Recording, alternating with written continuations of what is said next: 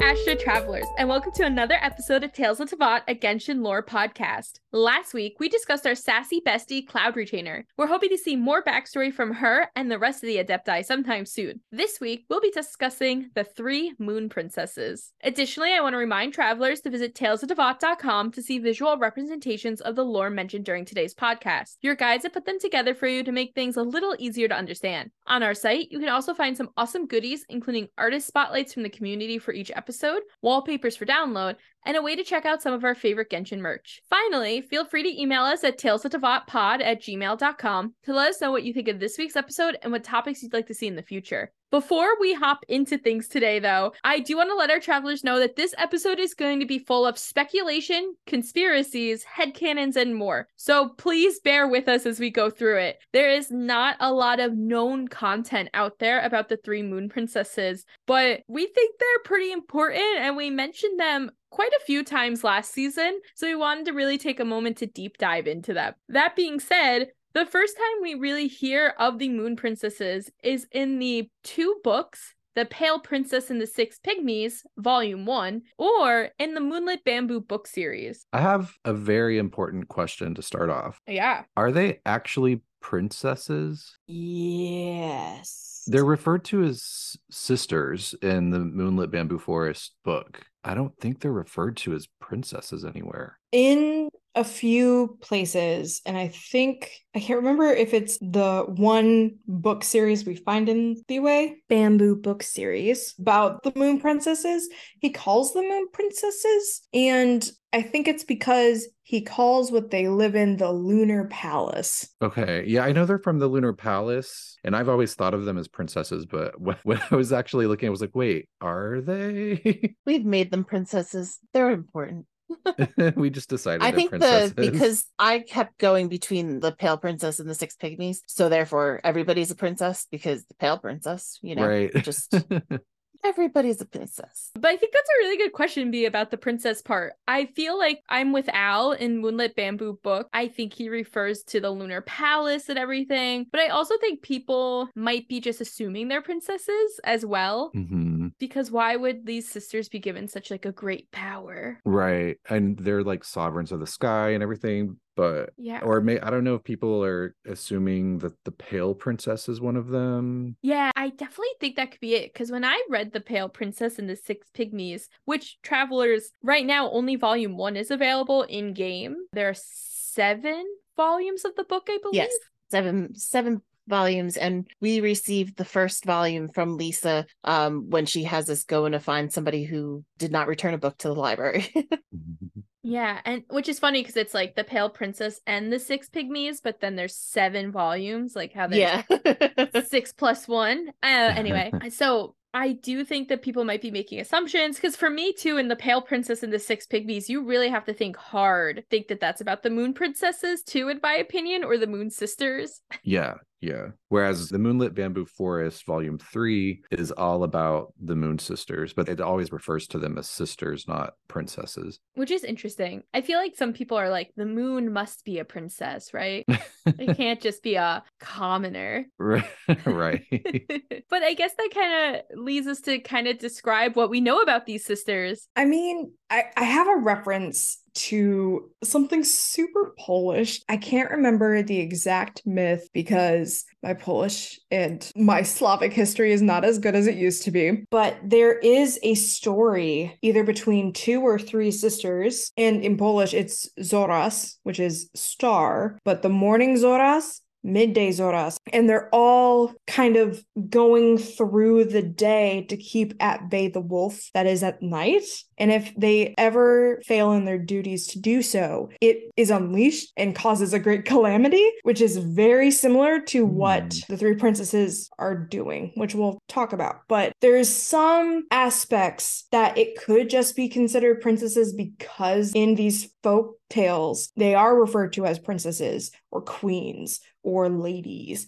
and it's just like, Yeah, I've heard goddesses too. exactly. Hmm. It's interesting, especially because like a lot of people have related the Moon Princesses to the Moon Princess story of Lady Kagura in the Japanese folktale of the Moon Princess. And people also relate it to Helios and tracking of the sun, which is something we'll get into even further. Yeah, and there's also a correlation between, in the Wiccan religion and mythology, there's a representation of the maid and the mother, and The crone. yeah. And there are 3 different moons. You have a crescent, a full, and another crescent or waning. Mhm. So before we jump further into this, I Mhm. really think that before we jump into our theories, comparisons, we should actually lay out what we physically know about these sisters from the books and game. Yeah, and can we talk about that book that is really all about them, The Moonlit Bamboo Forest, Volume 3? Because I didn't realize it's like a story within a story. Right. So the story in Moonlit Bamboo Forest, the whole series, is about this boy who wanders into the bamboo forest near Mount Shingsei and is met by this mysterious woman near a babbling brook, dressed in a white raincoat with golden eyes. And the woman offers to lead the boy out of the forest because he's lost. And as night falls, she starts telling him these different,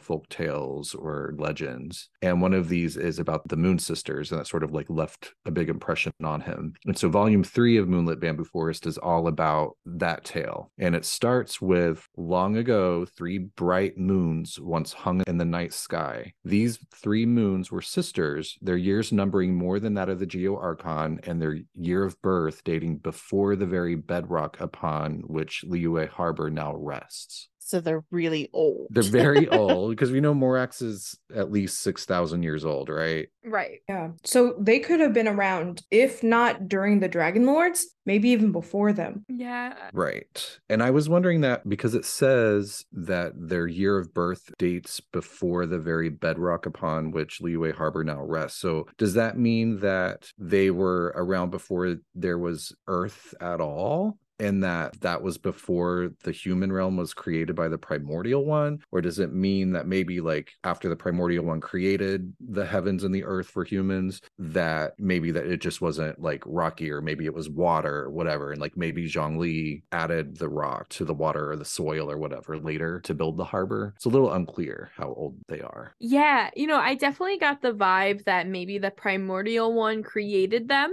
pre-making the human realm. Oh. So that they would be in the elemental realm. Right. So we don't know a lot about the Moon Sisters, but we also don't know a lot about the Seelies. But we know that the Seelie race was around prior to the human realm. So I'm curious if the Seelie court was doing its thing, the primordial one came down and created these moons, and then created the human realm. Because we know that these Moon Sisters were around for humans. Because Brandon's going to continue explaining Moonlit Bamboo Forest to us. Yeah, I'm actually wondering if the Moon Sisters were Seelies themselves, that were just residing in the Lunar Palace, because we know that Seelies were like running around on Earth, but we also know that Seelies were around after humans came in. But so if Seelies were around before humanity into that means that they were, in theory, a part of the light/elemental realm, right? So they're like elemental beings. Yeah, that's what I would think. That sort of lived under the dragon sovereigns, the 7 dragon sovereigns. And then, the primordial one comes down, it creates the heavens and the earth for humanity. But yeah, we don't really know for sure if the primordial one created the Moon Sisters. Like, did the primordial one create the Lunar Palace? And I'm assuming that there would be like a Sun Palace as well, but we'll get into that in a minute. But, or were they, similar to or a part of the Seelie race, and they were there before the primordial one even came? Yeah. We're not really sure. I also found it interesting that they said that 3 bright moons once hung high in the night sky. Does that mean that they were all in the night sky together at the same time? Because they were like in a silver carriage. Oh. I had originally thought that it was the three main phases of the moon, and that each time they went through with the carriage, they were taking over, like, we see the new moon, the full moon, well, not new moon because that's nothing, the full moon, the half moon, and the waning moon, like they were taking over those spots. But as I continued reading and stuff, I actually feel like Teyvat had 3 moons. And then at the end of the story, well, the reason why there's only 1 now, but I actually think it was more like a Tatooine type thing with multiple moons. I felt kind of vice versa. And when I know Brandon's going to finish explaining the books, we really can get our bases down, who the sisters are for our travelers who are like, what are they talking about with carriages and stuff? But I was always under the impression that they couldn't all be in the sky at one time. And that's why they took their shifts, which the book explains. Right. That's why it's confusing. So I always thought it was more a representation that there were 3 bodies of moon that were in the sky revolving. Kind of like that whole full moon, half moon, like different phases of the moon. That's what I was thinking. Mm-hmm. Like they took turns. Yeah, I go back and forth on it. But my question is, where are the 2 moons that are off the clock? Where are they? What are they doing? Are they just like hanging out in the ocean or something? Like, oh, they're just behind the other moon. They're just waiting for turn to like creep along and rotate and like. Did you ever wonder what was on the dark side of the moon? There you like go. Rolling around on the ground, like in a canyon somewhere. Like, I wish it was my turn up in the sky. Mm-hmm. Well, there is a place called the Dark Sea that Yes. the Seeleys are said to be from. So it is possible that they were just chilling in the Dark Sea in the palace of the Seelie court when they weren't on stage, type of thing. In my mind, they're just getting high with the unusual hilichurl.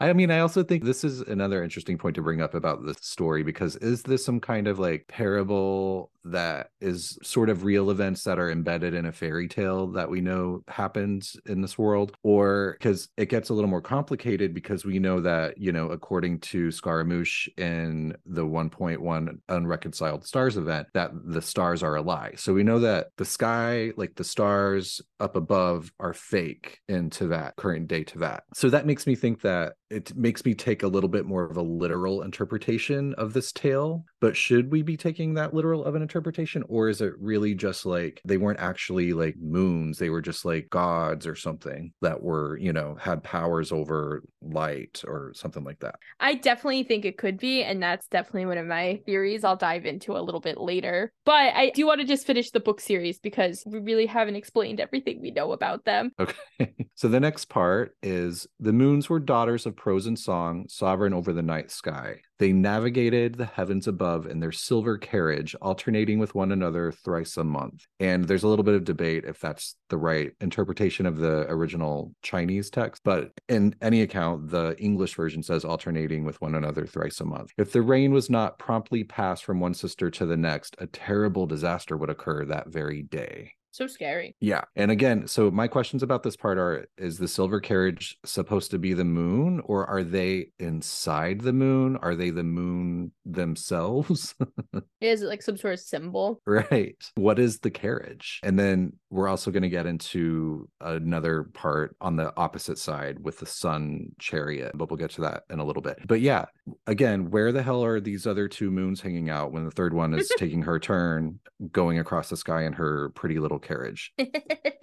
So continuing on, these 3 luminous moons shared but one love, the stars of daybreak. Only at the fleeting moments when day and night converged could one of the 3 sisters pass the fading stars and gaze upon the chambers of the morning stars. Moments later, as the new dawn would break over the horizon, the carriage would quickly ferry the night sister away. So that's very interesting because to me that means the moon is moving through the sky, right, in their carriage, and they're from the lunar palace. So is it safe to assume, because maybe it's not, but is it safe to assume that there is the counterpart to that, which is some kind of sun palace, and that there's someone moving the sun through the sky and they like pass by each other, right, but always miss each other, like a little tiny mist, and they're kind of like looking behind each other like, wait, yeah. where's that other one? Oh my God, And so could sad. the light palace, if there is one, be the celestial kingdom from the Battle Pass trailer cutscene thing? Continuing on, the 3 sisters shared an equal affection for their one and only love, much like the affection they shared for one another. But this was all before the world was smashed against the tides of great calamity.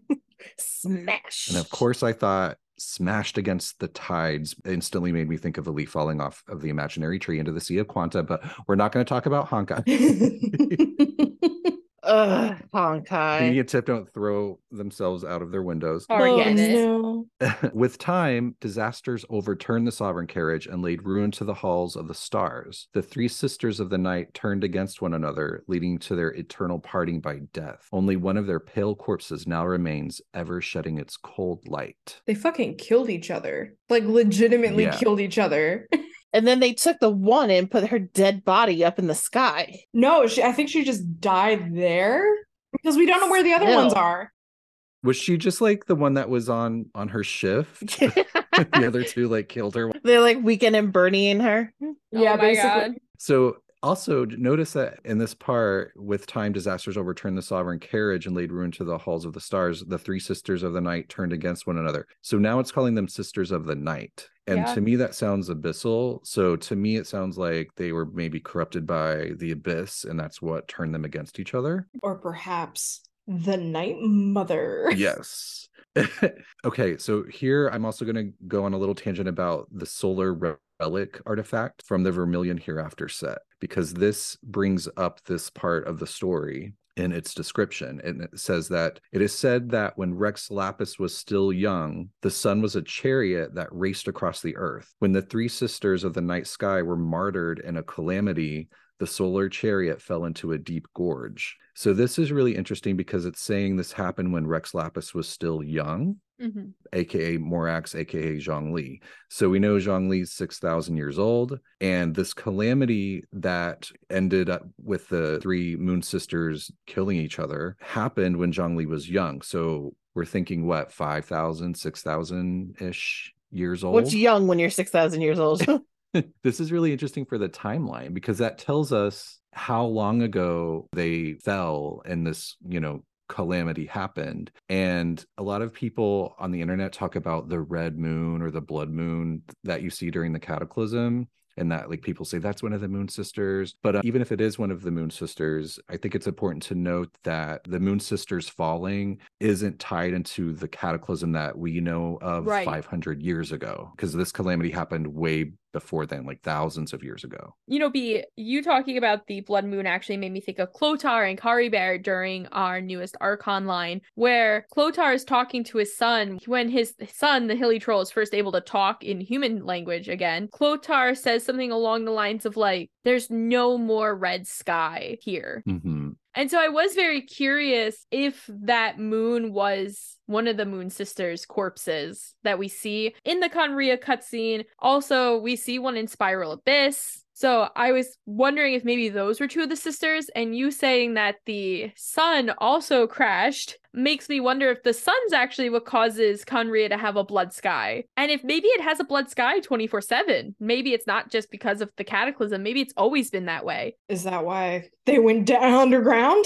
He made it seem like it was when shit went bad that the sky went red. At least that was my interpretation from it. Like he was like, it's over. Yeah, the big, fight and stuff is over. But I could be wrong. It almost felt like he was trying to be like, you don't have to worry about that anymore. I'm surprised that Zhongli too doesn't have any like voice notes about this. Very surprised. What's insane is that after the sun chariot crashes into a deep gorge during this calamity, the mountain people, taking it for a sign, repaired the device, allowing it to shine through the darkness again. Like, why would they call it a device? So that tells me that the chariot, like the carriage or the chariots, are like created by beings or people, and that it's repairable, and that people were able to repair it. I find that really suspicious and weird. It sounds very adeptal. Makes sense because the sun rises and sets normally, but isn't the moon never changing like phases in the Teyvat sky? We never see it change. It's always shown as a full moon. Yeah,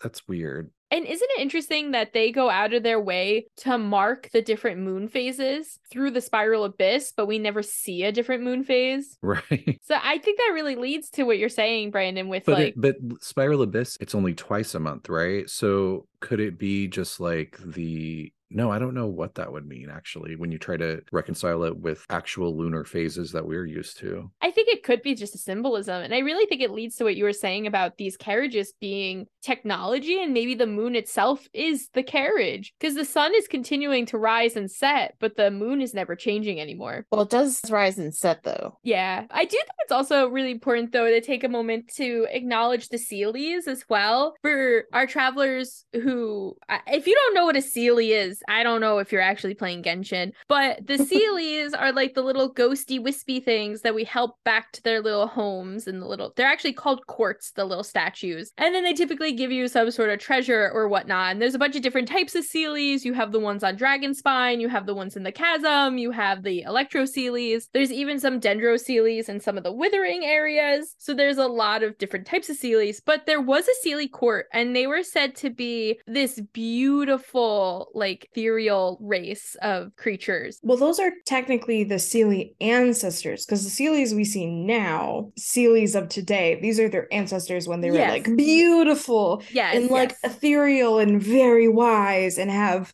godlike powers. Yes, the Seelie ancestors were said to be beautiful and gorgeous, and they were actually, in some cases, people have read that they were cursed, and that they were told that if they were to fall in love with a human, that their race would lose their intelligence and their form. And that's exactly what happened to them. Mm-hmm. Wait, where does it say that they're cursed that way? It was in Aranara that says it. Oh. That where Paimon's like complaining about the Seelie. Yeah, it's like Amara.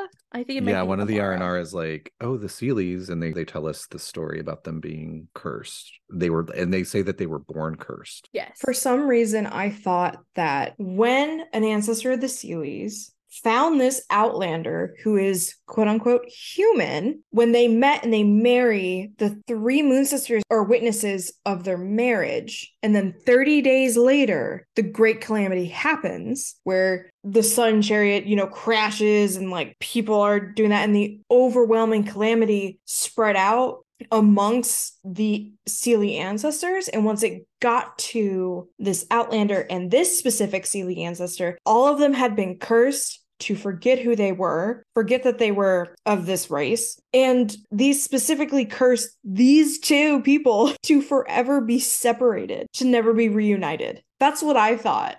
And to have their memories wiped. They actually use the wording, have their memories were wiped, I think. Right. If you're being punished and you're going to be separated, but then we're going to make you forget that the other one existed, then you're fine. You don't even know. Tips like, let me find the love of my life, and then and if I don't think I've ever found my soulmate. Yeah, I'm like, every time I read it, I was like, well, then that's not really a punishment. It'd be a punishment if they knew that the other person existed and they couldn't be with them. Tips like, just don't let me know that I had found the one. No, exactly. Tips like, I would be fine with it. Yeah. It makes total sense, honestly, because if they were cursed from the start and they were told, like, if you fall in love with a human, younglings, you will perish as much as you know of yourself. You will basically be a shell of yourself, which is what we know of the Seelies. It makes sense that they did end up having this curse slow roll out.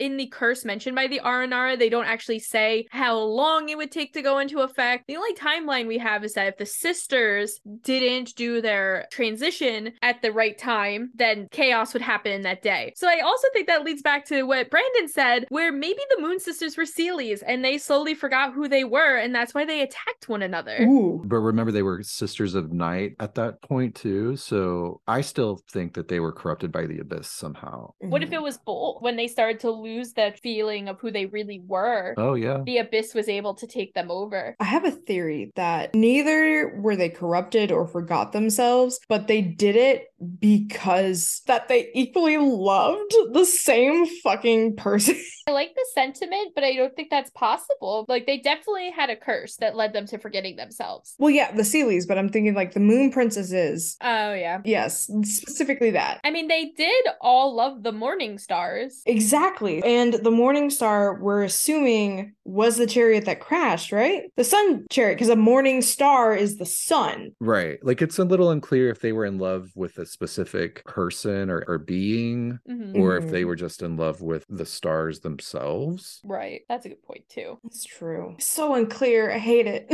I love it and I hate it at the same time. This is probably too deep divey. What I find really interesting is that they call them Morning Star because it makes me think of like Lucifer Morning Star. As it should, Exactly. because the gods in this game, except for one, are named after demons. Yes. I was going through my demon tarot card deck this week and I was finding all the Genshin demons in there. It was a great time. But I think it's really interesting because what if they were in love with whoever founded the Abyss? And they are referring to the Abyss almost as like Lucifer. Well, we know that the Seelie ancestor fell in love with a human, Yes. or at least in theory, because that's what the Aranara says, right? That it was a human. It wasn't just an outsider, it was a human. That the curse is if a Seelie ever falls in love with a human, then they'll forget, who they are and lose their form and everything. Which is interesting because in the other stories, they refer to them as an Outlander. So I think a lot of travelers initially hear Outlander and think of the Traveler because that's what the Mhm. unknown god calls us. I also want to just say that the Seelies were said to have lived in, and I mentioned this earlier, but I wanted to elaborate a little bit on it. They were said to have lived in the Dark Sea, which is a place that might still currently exist in Teyvat, and honestly probably does still exist in Teyvat. But the Dark Sea is actually outside of the jurisdiction of Archons. So it's like off whatever map we're gonna have, basically. Do you think it's kind of like the Dark Sea being like The Sea of actual Quanta? space? Oh, I mean, we could go there. I was just thinking the No. Dark Sea, like no one can get up into space, and it's kind of the Dark Sea if you take it like you're watching Treasure Planet, but it makes sense because they're moons. The question you could even ask too is the Dark Sea in the same realm as in Kanomiya? Because another really interesting little fact about the Seelies travelers, when you bring your Seelie and you follow it and chase it back to its little home, in most places in Teyvat, you are bringing them back to a broken court. But in the above ground and underground of the chasm, in Kanomiya and in the desert, they're not broken. So in Mondstadt they're broken, in regular Leeway they're broken, in Dragonspine, in Azuma, Watasumi Island, they're all broken. Wait, hold up. Because, hold up. So, the chasm in Kanomiya and the desert. Yep. The only places that don't have a fake sky? Are they broken in the other part of Sumeru or just the desert? I believe they're broken in the rainforest, in the forest area. And I will say the Seelies sometimes fix the courts when they go back in. Not all the time, but sometimes they fix them. Wait, why doesn't the desert have a fake sky? Because so when you're looking at whether if you're in Mondstadt, in Azuma, in Leeway, and in the more lush version of Sumeru, when you look up at the sky, you can see basically a repeating pattern. It looks like it's been placed. These stars have been placed in a star pattern. Uh-huh. And when you go to the desert, once you cross in there and you look up at the sky, it looks like the actual sky. No. So, fun fact, Oh, is it a glitch? Feeny and I have proven that it's the same sky, Damn it.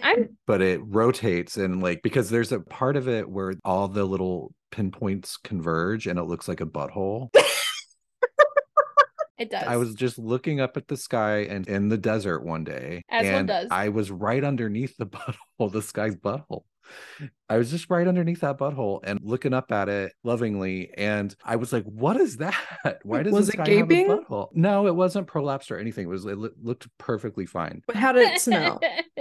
What color was it? Fresh as a daisy. It really knows how to take care of itself. Oh my I'm glad for them. God. I'm glad for them. But yeah, so I would go to, I found out when exactly I did that. And then I went back to it at the same time of day and looked up and it wasn't there anymore. And then I teleported to other areas and I found it I think it was for me, it was above the Jade Chamber when I looked at it on this other day, but it was at the same time. But then what's weird is that Feeny was looking for it too. Found it, was it above Star Snatch Cliff or something? Yeah, for I think you, I found Feeny? it in Star Snatch. And so we were on at the same time, and we were weren't we at the same time of night? I think we might have been in each other's worlds even. Yeah. Oh. Yeah. It was bizarre. Just holding hands at Star Snatch Cliff, looking at the sky butthole. As one That should. butthole's moving all over the place, and it's It like really appearing is. It's like at different places Celestia. for different people. But I encourage everyone to like look for the guy's butthole at night. I legit thought it was so different, and I thought that maybe the desert was special. And now I know that it's not, and the half my theory is out the fucking window. I think it's just that we don't look as much at the sky. I think the desert really shows the sky off for the first time in the game. And the other thing that Brandon and I were seeing when we were testing this out was the Milky Way. Like there's like that Milky Way in the sky that you can almost always see at Star Snatch. But of course that night it wasn't at Star Snatch. And I was like, are you kidding? And I was seeing it in Sumeru. And yeah, so it definitely is moving around. But I did just want to say that, you know, the Seelie courts are not broken in like some of these lesser, lower areas. So there is the thought that maybe the Seelies were living in that area. We do know that Inkanomiya was not a godland by any stretch. And we know that Conria was able to walk over to Inkanomiya even though it had sunk below the ground.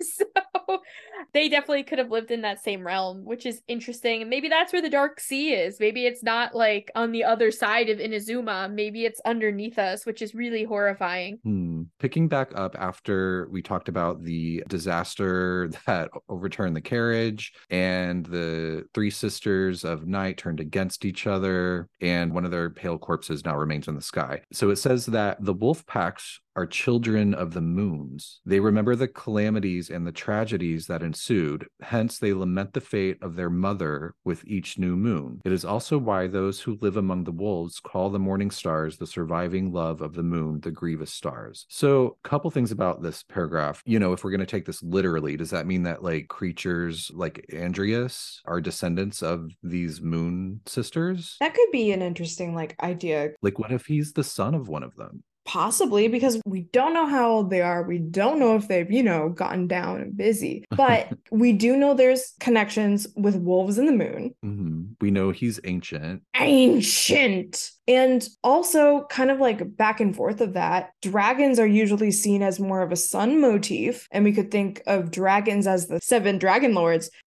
as the children of the morning star in that way. There's no reason that we couldn't think that. There's also not a lot of evidence for it either, but I also found it a little strange that this says, hence they lament the fate of their mother with each new moon, because that implies that there definitely was like a moon cycle, like if they had a new moon, or that could just mean that when one sister was like clocking out and the other one was clocking in, and that's the new moon, but it still looked full in the sky, like it's still a full moon. yeah, they just turned the light off in the office.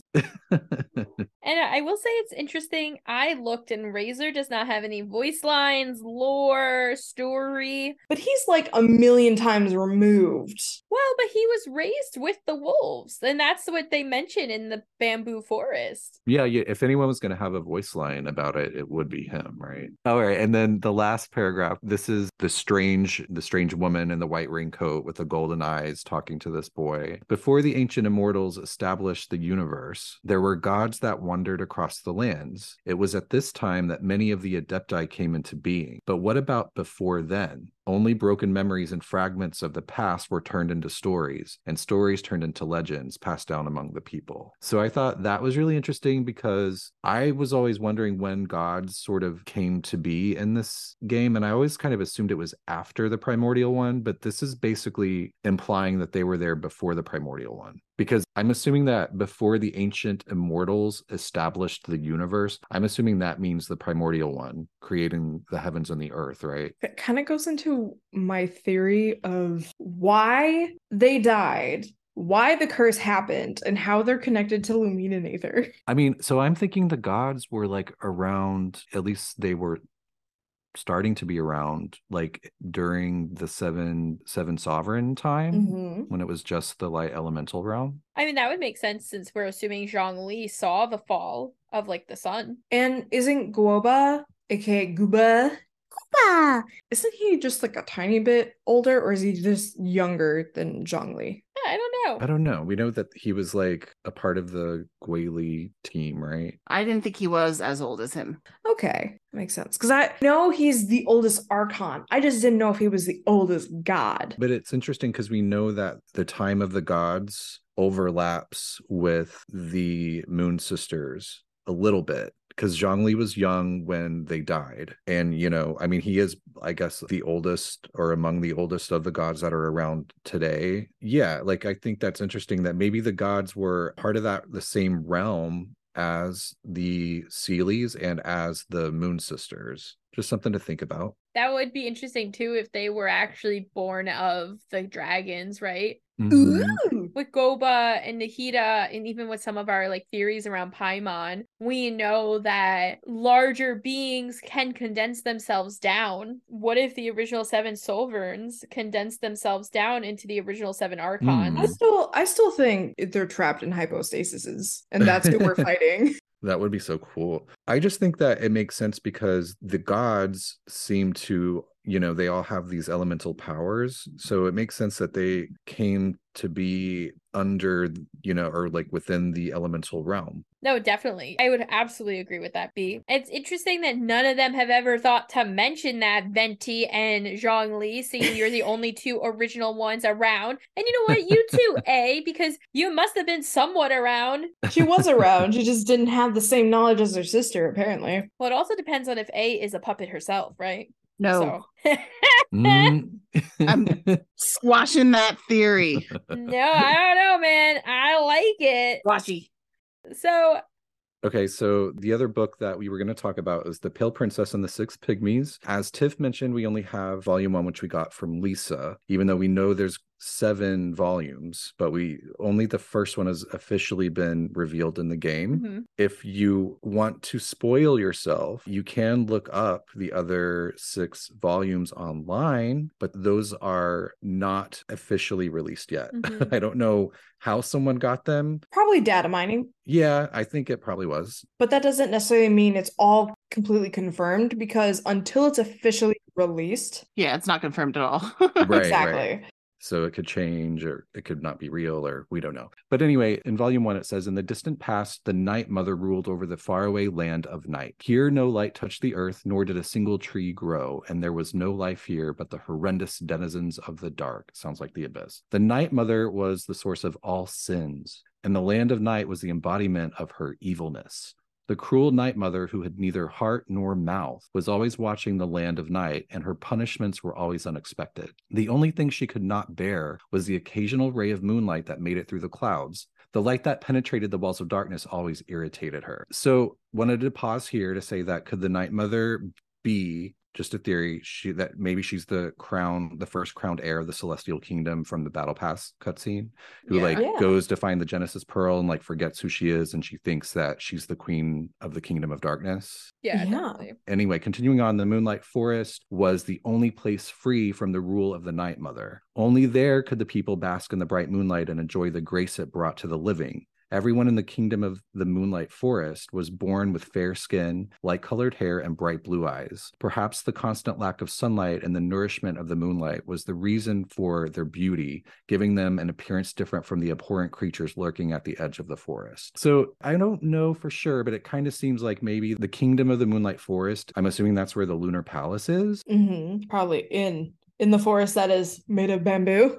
To me, this makes it sound like there's some kind of safe area within the abyss where the moonlight shines, and it's keeping the abyssal creatures at bay. Maybe that is where one of the Moon Sisters like fell and died. Maybe like when, you know, they were like, I'm gonna beat you fucking up. Like, did you stabby stab? Like maybe one of their celestial bodies fell into the abyss and has made this Moonlight Kingdom, where I guess like those of the Seelie ancestors were able to survive and escape the curse. Because we know several people who have escaped curses, which again, unexplained why, but perhaps it would be really interesting too, just simply to go back to when we get this book. Like I mentioned in the beginning of the podcast, we get this from searching for the stolen book with Lisa, but we specifically get it. We find out that there's an abyss mage that has it, and they say something really,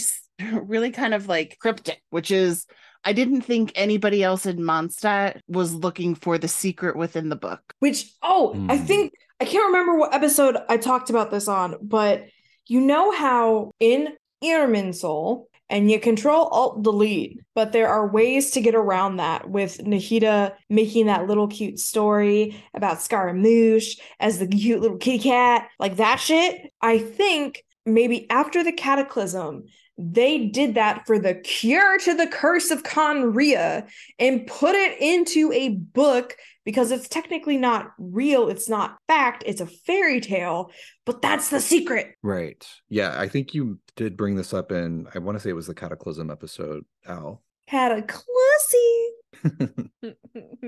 Yeah, I like that theory. And I'm very curious to see like what the other volumes, once they're released, like how those will sort of be interpreted. Oh yeah, absolutely. And I think it's interesting that they are purposely like giving us the treat of saying like, here's 1 out of 7, and then being like, but 7 cannot be found. Like, it's just like clear that it's going to be another quest. And I feel like a lot of travelers don't even realize that this book is important, because they rush through those starter quests. Mm-hmm. I mean, we've talked a lot about how when we go back and look at Mondstadt lore and gameplay, we're like, wait, what?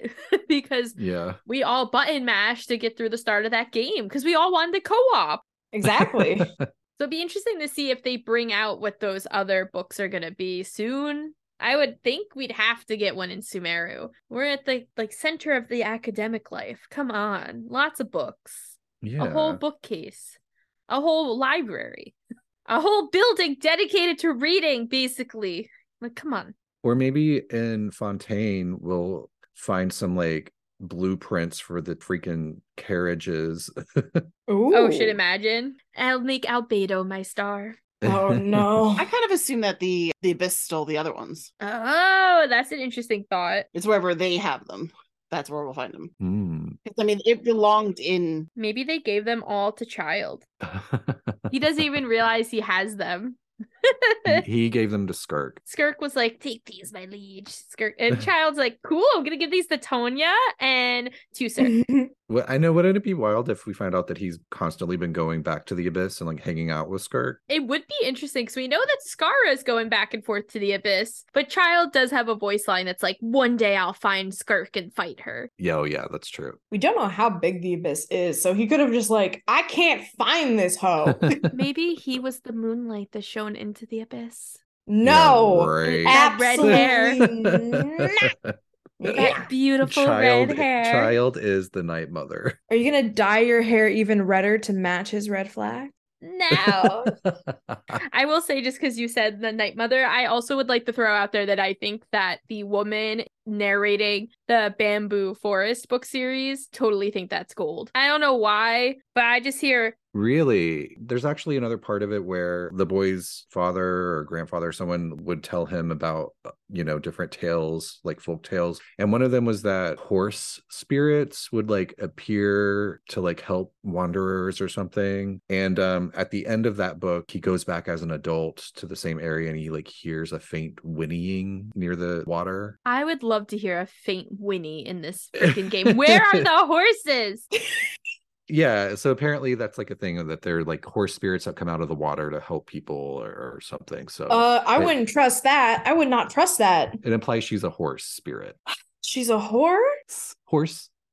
Or both. Mm-hmm. No, I just don't trust any horse spirit that comes out of the water, because if you touch them and you can't get off, they're gonna fucking drown you. Oh yeah, that's like that one book we read in book club. Travelers who might not know, Tiff, Al, and I are all in a book club together as well. But 2 crack theories. And I will say one of them I got some information from a Reddit thread that we will link on the site, so please make sure to check that out and really get the full look into this. But Tiff had mentioned earlier that in the Wiccan Fate, they believe in the 3 fates. And the 3 fates are the woman, the maiden, and the crone. And there's a lot of other similar theories of thought in like other European theologies and religions and whatnot. So what if the 3 moon princesses are actually the same person and they're different shades of one another? Similar to how the primordial one had 4 shades. Mhm. If there are 3 shades, it could have gone several ways, but one of the ways it could have gone is that there's some timey-wimey bullshit going on, and that the moon we see in the sky might be currently a dead moon, but maybe back in the day they time traveled or something, and that's why they kept taking turns. For all we know, we could still have a live moon princess in the sky. Or they could have just been 3 different shades of the same person, broken down to create numerous moons to break down tasks. I don't know. Ooh. Mm. And I would think that in that case, the calamity would have been that they were all trying to be in love with this morning star, whoever that might be. Maybe it is the king of hell for Teyvat, whatever that might be, because I'm stuck on the Lucifer Morningstar bit. But if they were all trying to love the same person who existed in all of the time periods they were in, it could have created a calamity. I mean, imagine someone from 1800, 1900, and 2000 all trying to like get wrecked with like Polly D or something. I don't know. Like, What? that was the first thing Polly that came to my D. mind. Getting Wow, you just absolutely revealed so much about yourself. I've Phoebe. never watched Polly Jersey Shore. D? Polly fucking D? And let me tell you, I've never watched an episode of Jersey Shore. I haven't either. It still was the Dang. first thing that came into my mind. I cannot. Also, what if this person, this like original god that they were, is actually that omnipresent god that we've talked about? Ooh. So in Inazuma, they have a statue of the omnipresent god where they were putting all of the visions. And we've said that that is totally not Makoto or A, and it does not match the statue of the 7 in Inazuma either. It does match the Welkin Moon Lady. Yes, it does match the Welkin Moon. So what if the idea is that that is actually the omnipresent god? We also know that this statue was gifted to Inazuma from another nation, but we don't know what nation. It was Shazaya. Yeah, Oh, it Shazaya. was Shazaya? Okay, so we know it was gifted from Shazaya, which actually helps me out. Thank you guys. To my other theory. So in my other theory, there's the thought that there are a lot of different gods in different cultures that represent death, moon, the underworld, magic, witchcraft. So like some of the ones that come to mind when you think of her, like Hecate, Lilith, Diana. Morena. So there's a ton of them out there. And people could even say that if there are multiples of these, that maybe this is even more representation of those 3 shades, where they're trying to represent multiple cultures as well. Don't know. But my favorite one, and I could be pronouncing this wrong, but in the Slavic folklore, there's a god called Morena or Morana. It's M-O-R. Marina. Okay, so there's a Slavic god called Morena. And Morena is actually known as the god of death and also the god of basically like winter and dark skies and stuff like that. Mm-hmm. To me, that very much represents the Tsaritsa. And we don't know a lot about the Tsaritsa currently, but what if the Tsaritsa was a moon princess or a moon sister? Because forget where, but we do get like a hint that maybe one of the moon princesses survived. And I know in the past we've talked that it could be Paimon, that maybe the god of time, Istaroth. I went to say Astaroth, which is the demon of hell from the Ars Goetia.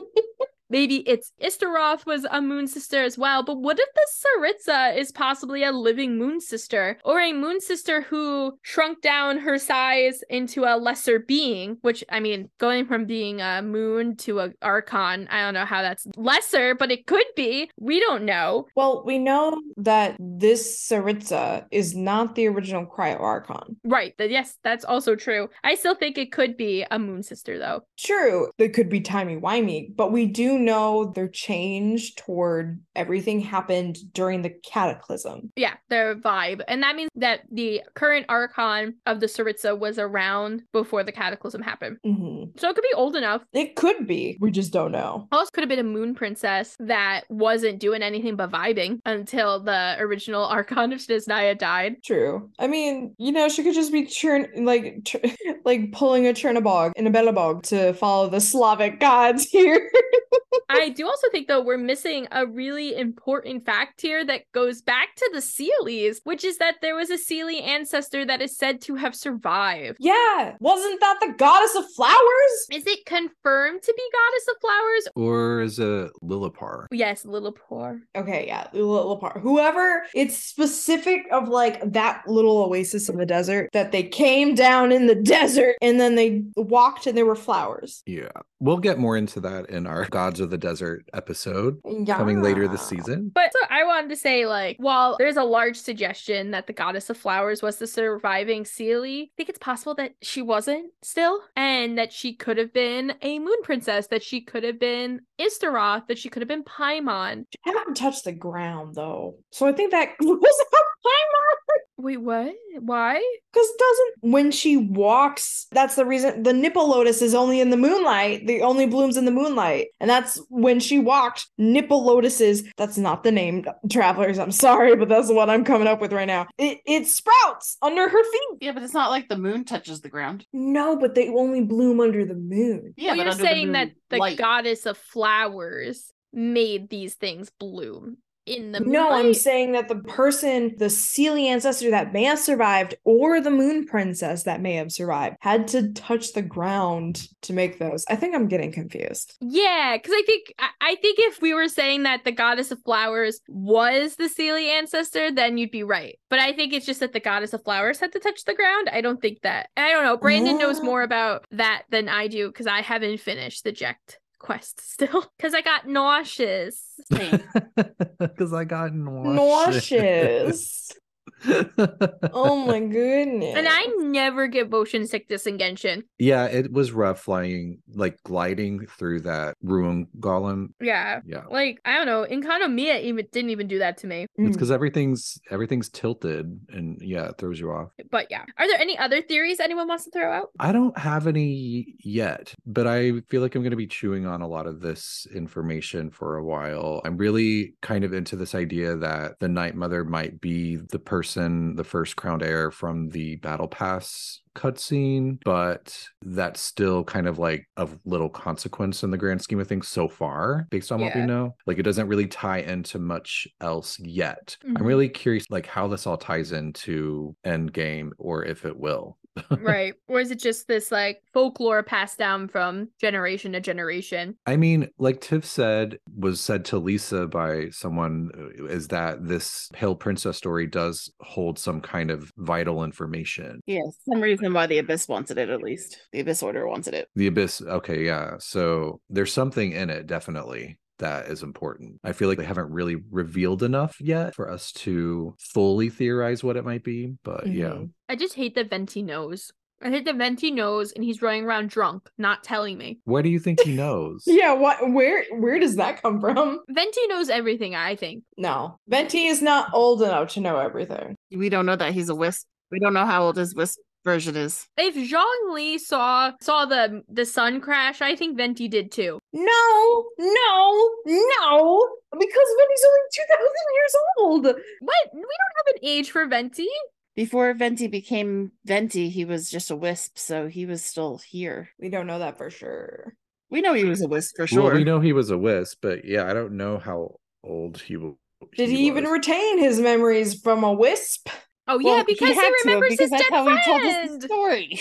That's only the dead friend, though.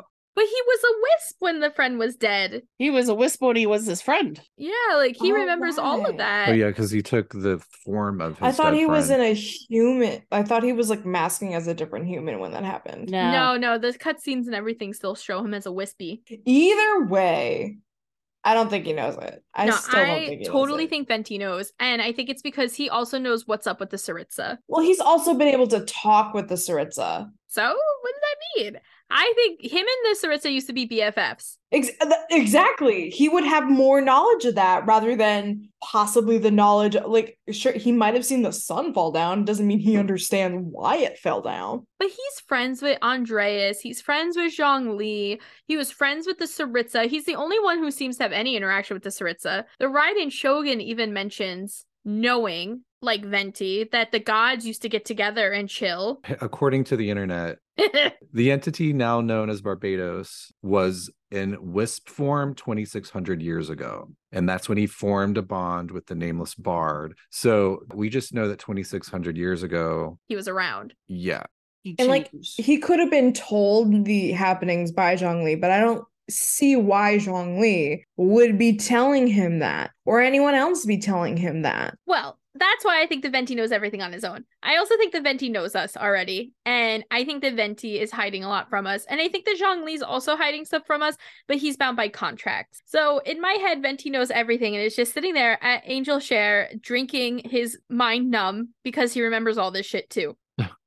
For all we know, the Saritsa could be the Seelie ancestor who like finally got her memory back. And that's why she has like that. Remember like the Saritsa's thing is like the love? Like she's been heartbroken basically. I thought we were gonna say that was Piero. Anyway, I think that the Saritsa, who is heartbroken, could have been that Seelie ancestor who, like, remembered that she was separated from her true love and remembered that she was forced to forget him and now has this coldness because of that, too. So I don't know. There could be a lot going on. And I just think that Venti knows what the hell it is. He knows. Headcanon. Feeney's headcanon. Venti knows all. The wind knows all. And not for nothing, but Venti used to be besties with Istaroth, which means that Venti knows where Istaroth is, which is like a whole thing. He knows what happened. Who is one of the 4 shades of the primordial one, which is weird. Right. Because if the gods were around before the primordial one and the primordial one created the human realm on top of their realm, that's a little interesting that the gods would be a god would be BFFs with a shade of the one who like overthrew the 7 sovereigns, like your leaders, and like basically invaded your world and gave it to humanity. And let me just throw out there too that if Venti and Istaroth were that close, first off, Istaroth has all this insight, like B was just, insinuating, but also Istaroth is the time god. So can Istaroth time travel?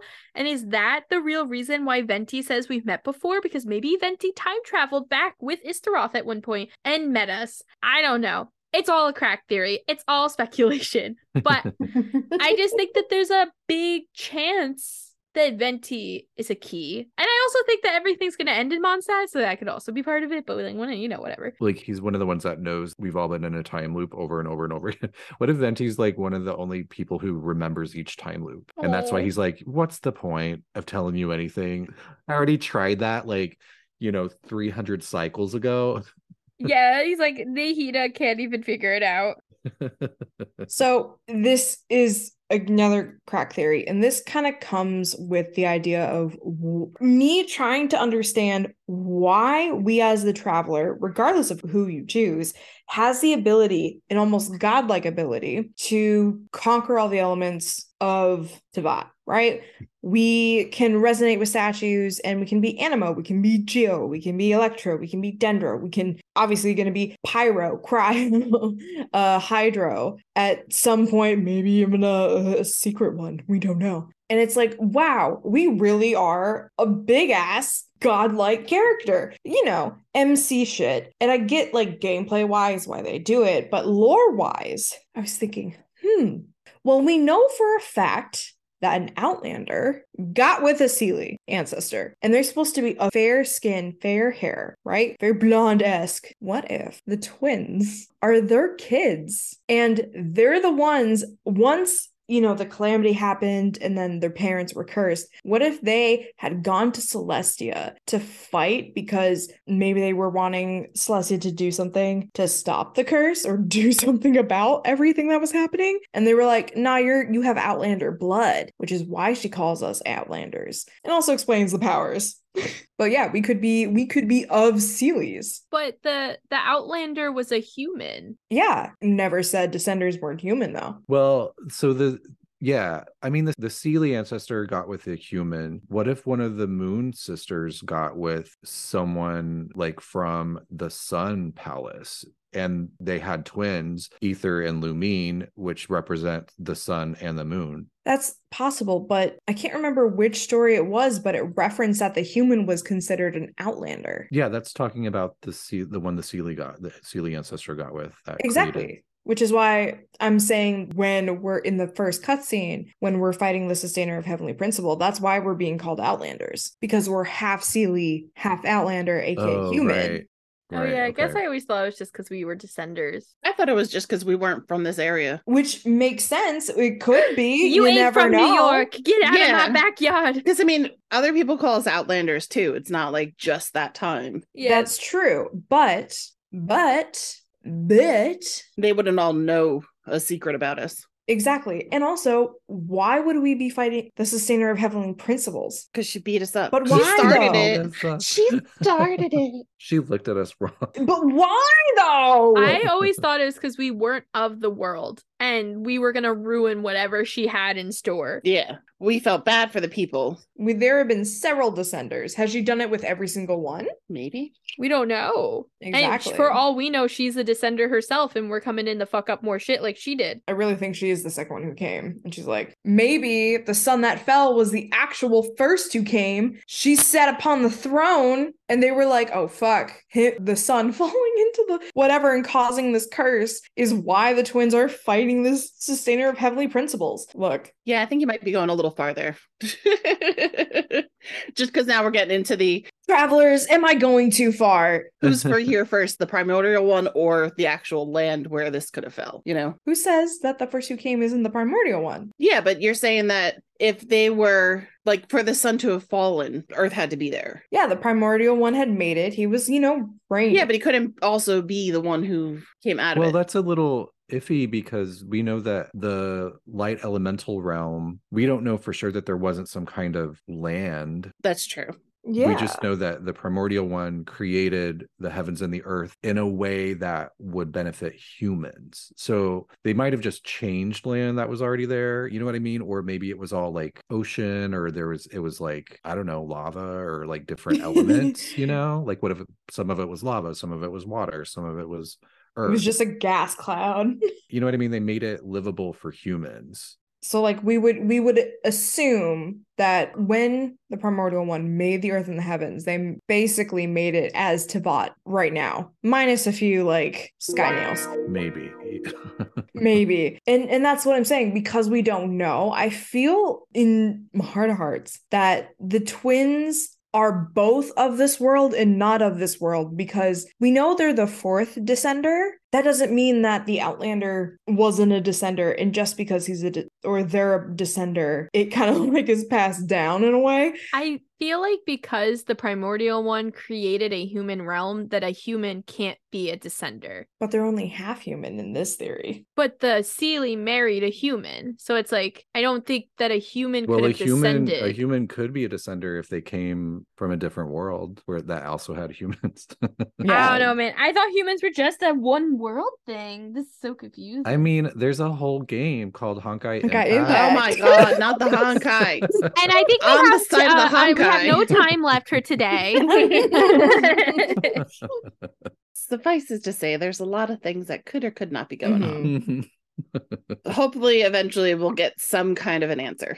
Yeah. Or at least more paths into an answer. Yeah, I gotta say, I was hoping digging into this would help connect it into like quote unquote modern day Tivat, and it really didn't too much. Like it did create some fun theories, but I think we're still missing a lot of information. But it was good to like go through and like lay it out, because I for the longest time was like, wait, is a moon sister a Seelie, and is the Seelie I didn't even know the difference between the two, and I feel like now at least I understand that their real only connection in game so far that is confirmed is that the moon sisters witnessed this union between the Seelie ancestor and the human Outlander. Yeah, that's very true. But now we're like, okay, well, we don't know for sure that the moon sisters are not Seelie. So that I feel like it was really helpful, and it created some fun theories. And I'm going to be tying a lot of stuff back to this lore as we learn new things. Yeah, absolutely. And I think when we come back to our episode about Lilliput and the Goddess of Flowers and King Deshret, which we're going to do later in the season, I think that we'll have a lot more information, fingers crossed. Yes. With rumors of like more desert and stuff going on and whatnot. But I do think that is all the time that we have for today, travelers. Thank you guys for coming down this journey with us. Please let us know what you think about the Moon Sisters, the Moon Princesses, whatever you prefer to call them. You can let us know by following us or messaging us on Instagram, Tales of Teyvat Pod, or messaging us, following us, tweeting us on Twitter at Tales of Teyvat. Additionally, travelers, you can send us an email at talesoftevatpod@gmail.com to let us know what you thought about today's theories, conspiracies, some of the lore we covered. What are your thoughts? We want to know. Lastly, we just want to let our travelers know that we do have a Ko-fi, and you're more than welcome to check that out if you're interested. We do have it linked on our site. There is no pressure, of course, but we did have some travelers ask about it, so we wanted to give you an option there. Otherwise, travelers, safe journeys. We'll see you next time. Bye, Lunar Nerds.